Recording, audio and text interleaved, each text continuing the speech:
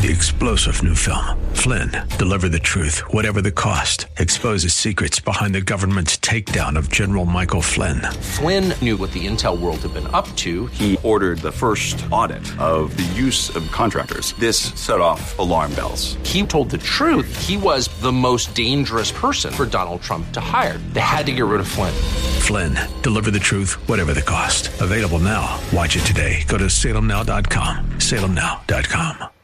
Welcome to the Situation Report. This is the show where we give you the information you need to navigate an ever-changing culture. My name is Jeremy Stalnecker, and I am grateful to have you with me today. Looking forward to a very helpful conversation about a very complicated issue. If you've been following the news, there are more news stories and there's more information coming at you than you can possibly handle.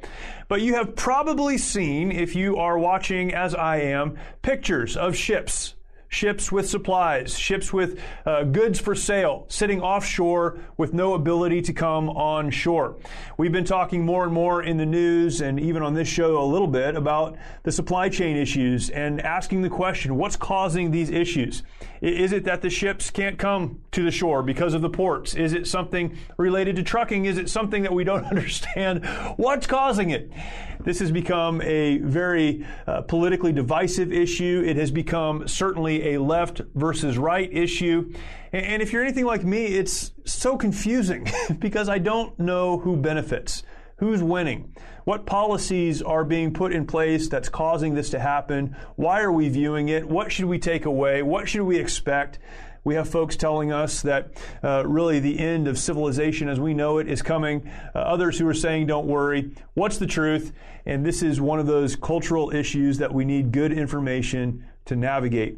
Thankfully, we have a great guest on with us today, someone who spends a lot of time thinking about this and doing his best to understand it, and who is very clear in his articulation of our path forward. Today, our guest is Tho Bishop.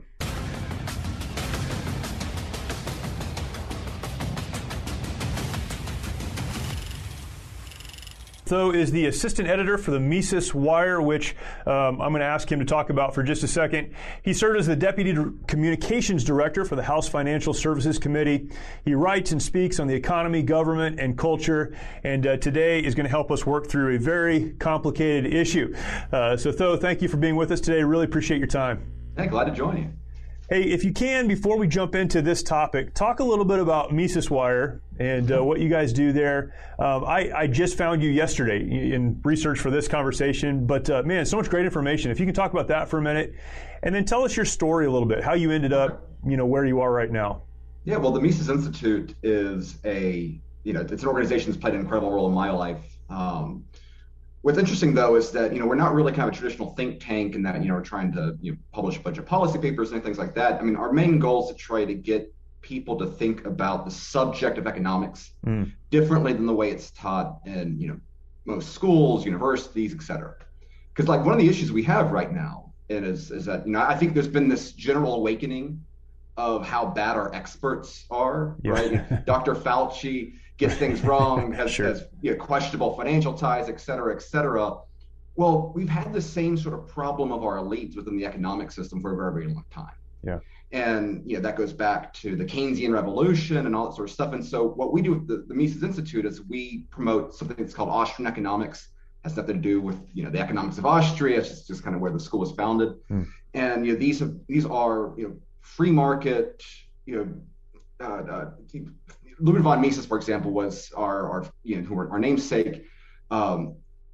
What he understood was the role, for example, of the way that monetary expansion led to business cycles that create these periods of booms and busts and financial crises that we've seen plague society for a very long time, and it's an entire different way of looking at the subject itself, rather than kind of a focus on mathematical modeling and predicting the future and kind of abstract mathematical formulas to try to create constructs where you can kind of replicate how human beings work in the world. So this is very logically kind of deductive science. Henry Hazlitt, Economics in One Lesson, is one of the best introductory books out there. Mises.org/1lesson. We're giving that book away for free, actually, if anyone's interested. Awesome. And so we're in this dynamic. We're trying to teach kind of the fundamentals of a subject while also trying to comment on a day-to-day basis, and that's not always the easiest thing to do. Right. We got a lot of information. We try to make it relative to the current events. That's what we do at the Mises Wire. But we have hundreds and hundreds of hours of lectures and videos and podcasts and free books to try to make anyone that, if you're trying to understand how civilization has gotten to where it is now, I think understanding how disruptive our understanding of economics has become is key to that. And it's a lot of people have bad images of their high school economics class, the supply and demand charts, not trying to having a difficulty of applying it to the real world. Right. Economics in its truest sense is something that we use every single day. So that's what we try to do at least. So what's crazy hearing you describe that? I remember sitting through economics classes in college, and it's all mathematical formulas, it's all modeling, and depending on which side of the I'll say spectrum, whether it's political or whatever, you fall on, your model may be different. It's a lot like what we are dealing with our experts now in science, right? Mm-hmm. Science we think is this thing, it's 1 + 1 = 2, but because it's based on hypotheticals and theories and models, it's very hard to understand. So taking the approach of practically what does this mean for us today is super helpful to folks. Well, what's interesting is that, and you kind of see this a little bit on the left and right, is there's this kind of dismissal on whether economics is a science itself. Right. And it's understandable when all of the quote unquote economists get things wrong, you're like, well, what exactly are they selling? And so we now perceive economics as kind of like, ideological propaganda. The purpose of an economist is to justify whatever the politician or political group wants to do. And no, there's very real economic laws and realities that you have to reckon with. You can't just wish them away because of white paper. Yeah. And again, unfortunately, a lot of the supply chain issue and others, we're right now we're reckoning with the fact, I think that a lot of people with a lot of power in terms of economic policy, we're trying to wish away the world. Yeah, and explaining it away with math equations none of us understand. How did you get into this? What was your background that led into this? Well, I grew up, kind of just a traditional sort of Republican Party side. I got active in campaigns in high school. I was one of those nerdy kids. Just a normal kid, active in political campaigns in high school. Yeah. We were watching Bill O'Reilly every night in middle school. Sure. Alex P. Keaton sort of guy. But then what happened though was, the Iraq War, was a failure, and I couldn't justify that anymore. So I kind of had a crisis of faith, right? Yeah. And then the economic crisis happened, and I, at least with the Iraq War, I could be, loudly wrong or, change my opinion. I had no idea what to do with the economics. Right. Right. And so that's where, I started reading, more about it. And, you had the Tea Party revolution sort of pop up, kind of a few years later, 2010. That's where a lot of this sort of stuff came out in the mainstream. The presidential campaigns of Ron Paul, who's one of the founding members of the Institute, that brought a lot of people into the idea side of it. And so once I started reading, this Austrian school tradition stuff, I started writing about it, and I got a job after the Tea Party revolution. Spencer Backus, who's a congressman from Birmingham, became chairman of the Financial Services Committee. I did some campaign work for him, started talking about all this sort of stuff, why Ron Paul, why the Austrians, understood there was a housing bubble and all this sort of stuff. And, because of that, I was able to get a job in DC. And, I went from, being at a coffee shop, over here in Panama City, Florida, to, walking the marble buildings of the Treasury, House buildings, and, having a hearing with Geithner and these sort of people, Ben Bernanke, sort of folks. So that's kind of what brought me there. And what's interesting, though, is that, it's astonishing just how little, not just the congressman knows about these sort of topics, but like the staff they bring on, they it was very much of an awakening. I don't know exactly what I thought prior to that, but just the lack of intellectual curiosity and stuff was something that got me by. I was a little naive prior to. It's funny. I was having a conversation this last week with. So I work for the Mighty Oaks Foundation. We have a veterans organization. We've recently done a lot of work with an organization called Save Our Allies, which we stood up, working with Afghanistan refugee stuff. And so Mighty Oaks founder Chad Robichaux is the spearhead of that. And I was talking to him yesterday. He said, it's crazy. I don't know what I thought happened in congressional offices. He said almost word for word what you just said. But he said, these are good people. They want to do good things. They just have no idea how to get anything done. And that's been the frustration even on our side recently is these people want to, they just have no experts in the room that can help them get it done. And what's really a shame is there was a wonderful woman named Hayworth who was kind of a moderate Republican, won a moderate race in 2010. She was a doctor, ran against Obamacare. And you talked to her one-on-one, she was wonderful. Like the only book that she'd ever read about economics was Economics in One Lesson. Right. The problem is, though, is that they put on the Financial Services Committee because it's a good fundraising committee, right? All that Wall Street money coming in. Yeah. And so then who does she hire? She hires someone to Wall Street because she thinks they know best. Right. Whereas she just had sort of the confidence that her own kind of common sense, hey, wait, all this money that we're spending may not make sense to me. If she just kind of went by that gut instinct, she was so much better than listening to a Wall Street guy. Yeah, there's math involved. Well, okay, so that brings us then to something that has been, I think it is a confusing issue, but I think it's definitely been obfuscated by those who want to defend themselves, and that's the current supply chain issue. A lot of predictions. Christmas, their shelves are going to be empty. Kids are going to wake up and have nothing to open. There will be an economic collapse. Truck drivers will have nothing to transport. We look at images of ships offshore and wonder why they're not coming. I guess in Florida, they're starting to come on shore, but here in California, you go and you can see them off in the distance. So all these things are happening. Can you kind of give us a thumbnail? We'll talk about specific policy, but what exactly is really happening? Is this something we should actually be worried about, or is it another political tool that's being used to, keep us at arm's length? Well, it turns out, you can't simply turn on and off an economy like a computer and expect it to reset. There are real consequences here. Right. And so, the problem is that this is such a multi-layered issue, and I think there's also kind of an agenda here to try to use the supply chain issue as a way of justifying a lot of the inflationary pressures that we're seeing, which really is not connected. And so a variety of these factors includes the fact that when you had manufacturing in different sectors shut down because of lockdowns and et cetera, you have a backlog of specific parts and things like that, right? And so when you consider just how complex all these stages of production are. If you're missing one piece halfway through the production line, it doesn't matter if production is ramped up in every single other aspect of that good, you still need that one piece, right? Yes. And so, that has created, varieties of different disruptions out there. And when we're dealing with, this globalized economy, that adds just even more, diversity to the political arrangements there. And so that has created issues on the actual manufacturing and production of goods in certain areas. Not evenly, of course. Certain factors are going to be hurt more than others, but that's one aspect to it. Then, of course, you have just the logistics of moving things around. You have a finite amount of capacity at that, and then once you have that stuff moved, the capacity at the ports, and then from the ports to the trucking stuff. And I know that you can see how there are a variety of different issues. For example, concerns about the way that California has regulated the trucking side of that aspect of it.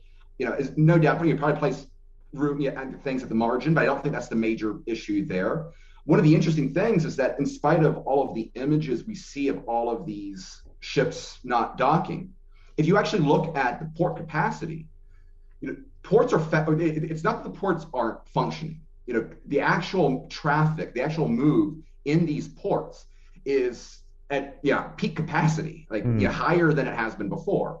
And you see this also in other areas as well. It's not this globally, we're not necessarily seeing right now this sort of bottleneck issue that you would kind of believe. We do have a backlog just because there's a lot of stuff that wasn't getting out, but it's not being stopped there. It's just there was only so much you could get through what had already existed. Those issues are the issue. A lot of this, though, and the aspect that's not being talked about is the degree to which, again, this inflationary environment is ramping up a lot of, you have a lot of industries that are rapidly buying up product because they recognize that in an inflationary environment, right, you want to get real goods for your money now because you do not because you expect the prices to keep going in the future. Right. And so it's interesting out there because the Biden administration, their whole spin is, we're having these issues because the economy is booming right now and people are trying to buy as much as possible, and that's what's causing the issue. And it's like, to your normal person, that's really not the case because your normal person is not doing great right now. Right. But there is kind of a dynamic where there's more money chasing these goods, but that's because the Fed's been crazy. Yeah. And so this is the issue we're actually dealing with. And what's terrifying is that you hear like the Federal Reserve, and all these central bankers talk about this issue, and for one, they're shocked that the supply chain was as complicated as they, Right. Right. But again, like they haven't recognized that they're the ones responsible for all of this. And so again, that's why the expectations of inflation changes has gone on the way it has been, And so again, there's so many different dynamics of it. But again, I think the inflation aspect of it is something that is not talked enough about because you don't have the images quite as well as you do with the shipping containers out on the coast of California. It's fascinating because, the polarization of media, right? I mean, it's on the right, and I follow a lot of folks on the right. It's always pictures of the containers out in the ocean. It's always about truck drivers can't get into California because California is regulating contractors. It's always about the politics of moving things around. But what you're saying makes so much more sense. There is an actual economic reason that we're struggling the way that we are. So what are the key policies on that side then that can either bring us back to where we need to be or that have gotten us to where we are? What are those decisions? Well, that's kind of the terrifying thing is that, for example, people have been warning about inflation for a very long time. I remember when I was on the Hill in 2011, I was going around saying, you guys, you might want to buy some gold, the inflation's going to go crazy. I was one of those people, and I was wrong. And so, if we look back, I think in order to understand why now it's so bad, we need to go back and see why, post 09, 010 wasn't as bad. And that's because, back then we printed up a whole bunch of money. We gave that money to banks, buying up a lot of toxic mortgages and other sort of assets, right? Yeah. But then what we did is we paid banks not to lend it out, right? So we printed up a bunch of money, we gave it to the banks, we paid them not to lend it out, which was good for their balance sheet, right? Risk-free money there. One of those aspects that didn't get quite as much attention as some of the bailouts, but also bad policy, right? And was also kind of insidious is that we were paying the banks not to lend it out to normal people that could otherwise use it, right? While at the same time subsidizing corporate debt. Now, though, 2020, we printed a whole bunch of money, right? And and again, the scale is just ridiculous, right? The chart goes up, your money printer goes burr, right? And then we spent it as much as we could, right? We started giving it directly to people.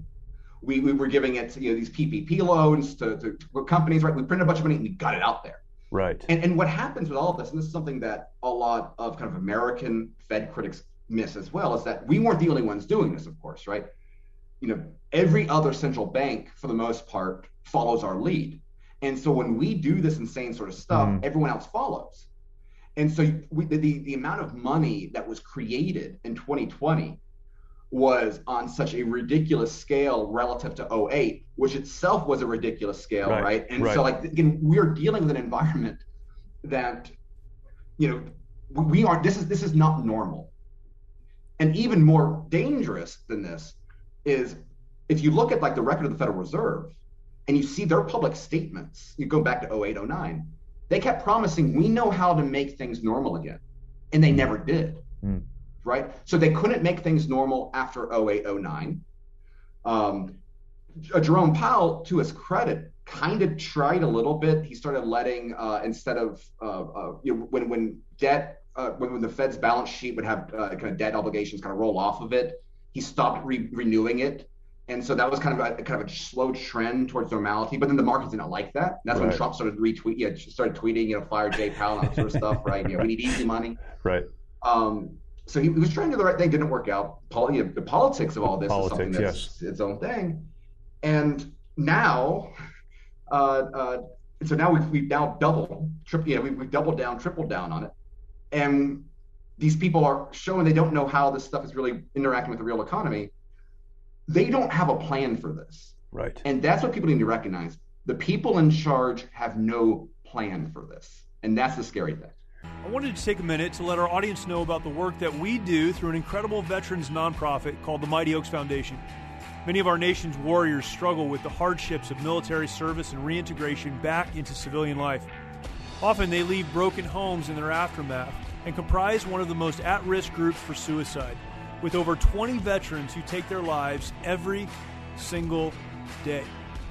Mighty Oaks tackles this critical issue with our faith-based, peer-to-peer resiliency and recovery programs offered at no cost to our honored servicemen and women at beautiful ranches across the United States. Mighty Oaks has one of the highest success rates of any program available anywhere. Visit mightyoaksprograms.org to learn more about how you can make a direct impact in the lives of our servicemen and women to help them find a new life purpose through hope in Christ. Again, that's MightyOaksPrograms.org. Witnessing the transformation that these men and women go through is absolutely incredible. There are no words to describe seeing warriors restored to the lives they were created to live, changing their legacies for eternity. Your support is needed now more than ever and will ensure that our programs are here for our warriors who are in desperate need. Again, the website is MightyOaksPrograms.org. So what will be the long-term impact of this? There is no plan. It seems like the boat is floating right now, but it probably has a gaping hole in the side that we can't see. When we think about things domestically, like farming and things that are made here, disposable goods, stuff that we use, things that we need. We may not need, Saki laughed when someone suggested we can't get treadmills. I probably would have laughed too, honestly. There are some things that we want but we don't need, but there are a lot of things we do need. What will be the impact of all of this on the things we need, food and clothing and some of those other things? I've been talking with some friends that are in kind of the food, restaurant supply chain sort of stuff, and he's been telling me what they're expecting prices are going to be Q1 2022, and it would terrify. I mean, they are not from that side of things when it comes to food supply stuff. They are not expecting this to stop anytime soon. Right. And this was not transitory inflation. And so what we should be expecting these prices to continue. And so some of those things out there, now all those crazy people that were, getting big freezers and storing food and all sort of stuff, I'm not necessarily saying that you want to go and buy the giant buckets of, just add water sort of stuff. They don't seem good. They don't seem like the conspiracy theorists anymore, do they? Right. Because, but it's just that sort of thing where, this is now a situation when your average American needs to start thinking ahead on not just financially in terms of savings and that sort of stuff, but literal supplies. Because again, if we're not seeing right now markets responding to simply, again, a lot of those supply chain issues, and it really is just an inflationary issue, that's something that it's not going to be fixed by getting all, it's not a bubble we're going to get over, right? It's not just, you unclog the hose and everything's going to go right. I think that we should be expecting, to use their phrase, kind of a new normal, and just dealing with the monetary side of all this sort of stuff. Yeah. If you were in the power seat and you could decide what we do next, what would you do, or what should be done? We've got midterms coming up. Hopefully some things will be shaken up. We saw even this week some things are starting to shake up a little bit. What are the right decisions right now that can get us back on track and maybe help us avert at least some of the disaster we see on the horizon?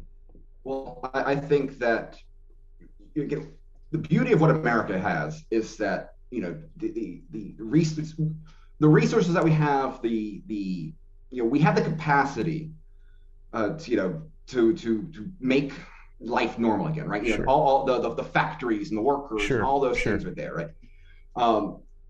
So the issue is that we need what I would like to see Republicans do to address this issue is to create as many ways of protecting average Americans from the abuses of Federal Reserve policy as possible. So again, I think that really, the current monetary regime is, I think, the biggest issue that I think is often missed in the populist right. And there's so many different layers to this. Yes.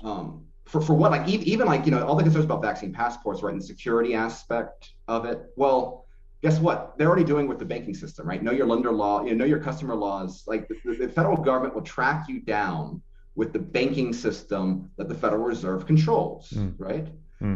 It was Bank of America that was tracking down, January 6th, right. conservatives, right, and ratting them out to the feds, right? So that's so the degree to which they've already weaponized the financial sector, to expand their power. Again, something we don't think about, right? A lot when it comes to security concerns.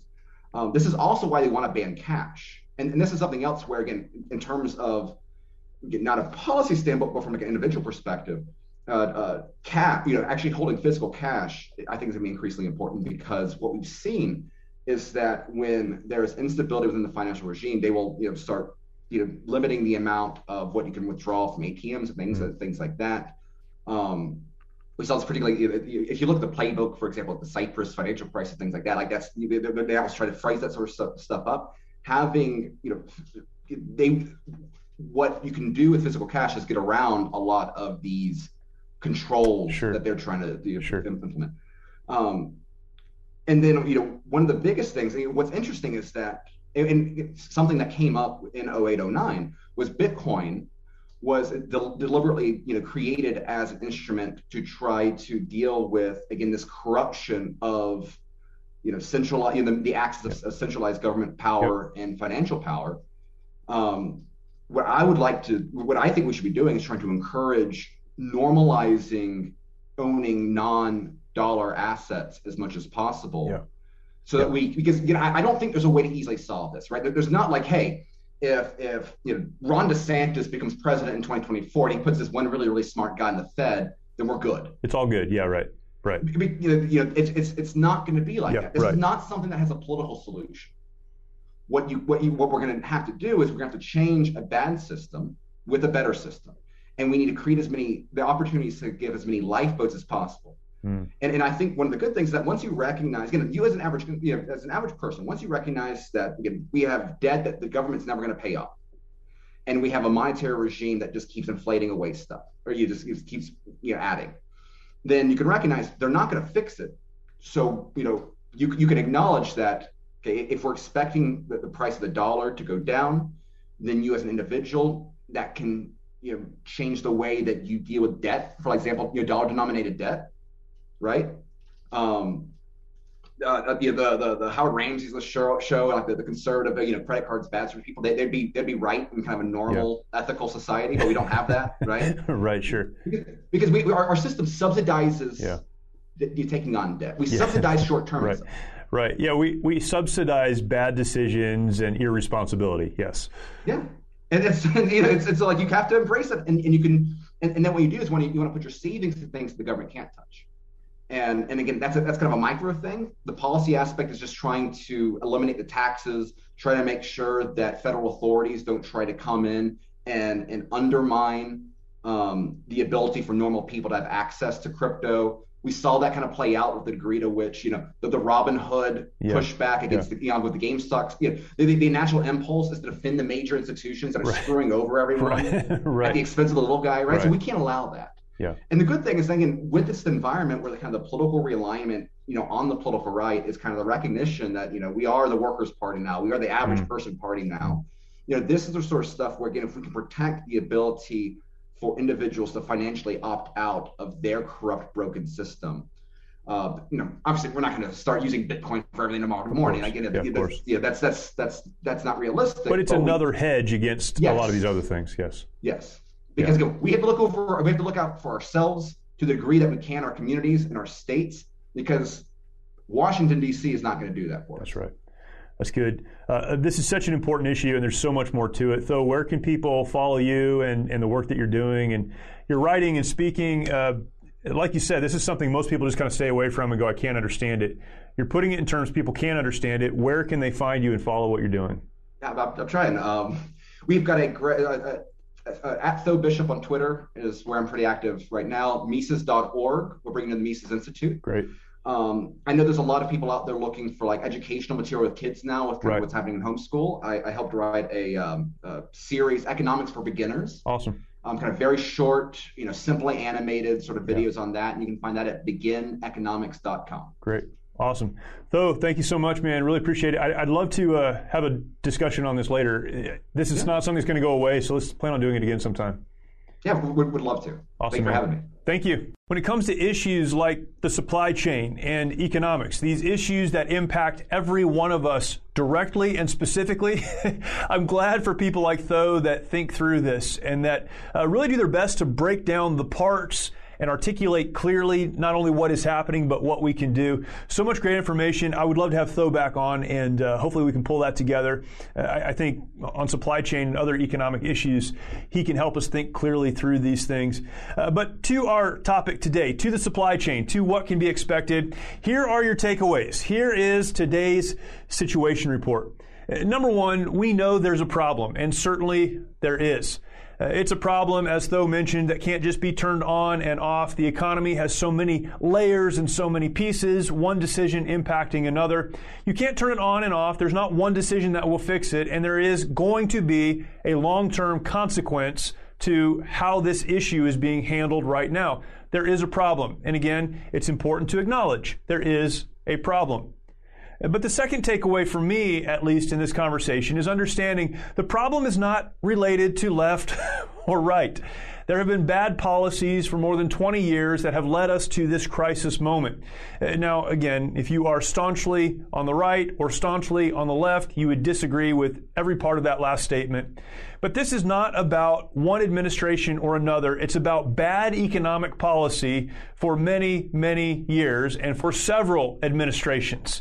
We got here because of bad decisions that have been made for a long time. Also important for us to understand if we want to think clearly and then know what to do next. That what to do next is the third part of our situation report today as we consider what can we do. We need to realize that the government, who over the last 20, 25 or more years has gotten us into this position, is not going to be able to fix this in the short term. Hopefully decisions will be made, things will happen. It won't be fixed in the short term. So, as with so many other issues, we need to take personal responsibility to prepare, diversify financially, put our savings in areas where the government has no access, do things that can hedge our lives, our livelihoods, and our survival in many ways against what may happen down the road. Be prepared. And then on a much larger level, political level, if you will, we need to see more protections for the consumer. There need to be more ways to protect the consumer from this government overreach through economics, through financial policy.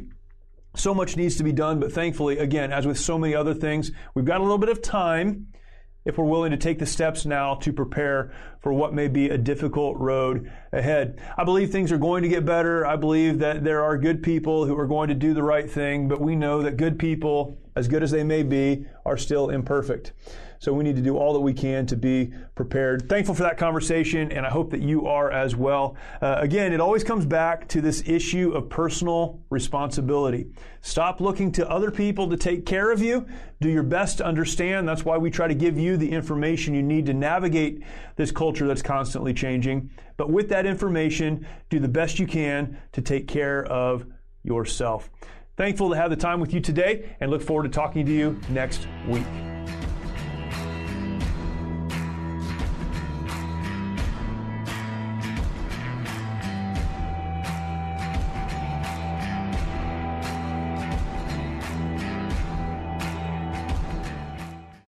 Three-star General Michael J. Flynn, head of the Pentagon Intelligence Agency, knew all the government's dirty secrets. He was one of the most respected generals in the military. Flynn knew what the intel world had been up to. He understood its funding. He ordered the first audit of the use of contractors. This set off alarm bells. The explosive new documentary, Flynn, Deliver the Truth, Whatever the Cost, uncovers the facts behind this scandal. Flynn told the truth. He was the most dangerous person for Donald Trump to hire. I find out the worst enemy that I'm going to face in my life is right here in America. They took my assessment and they wanted me to change it. And I was like, I'm not changing it. They had to get rid of Flynn. With in-depth interviews, archival footage, and never-before-seen personal records of the man behind the headlines. I just felt like I was drowning. Flynn, Deliver the Truth, Whatever the Cost. Available now. Watch it today. Go to salemnow.com. salemnow.com.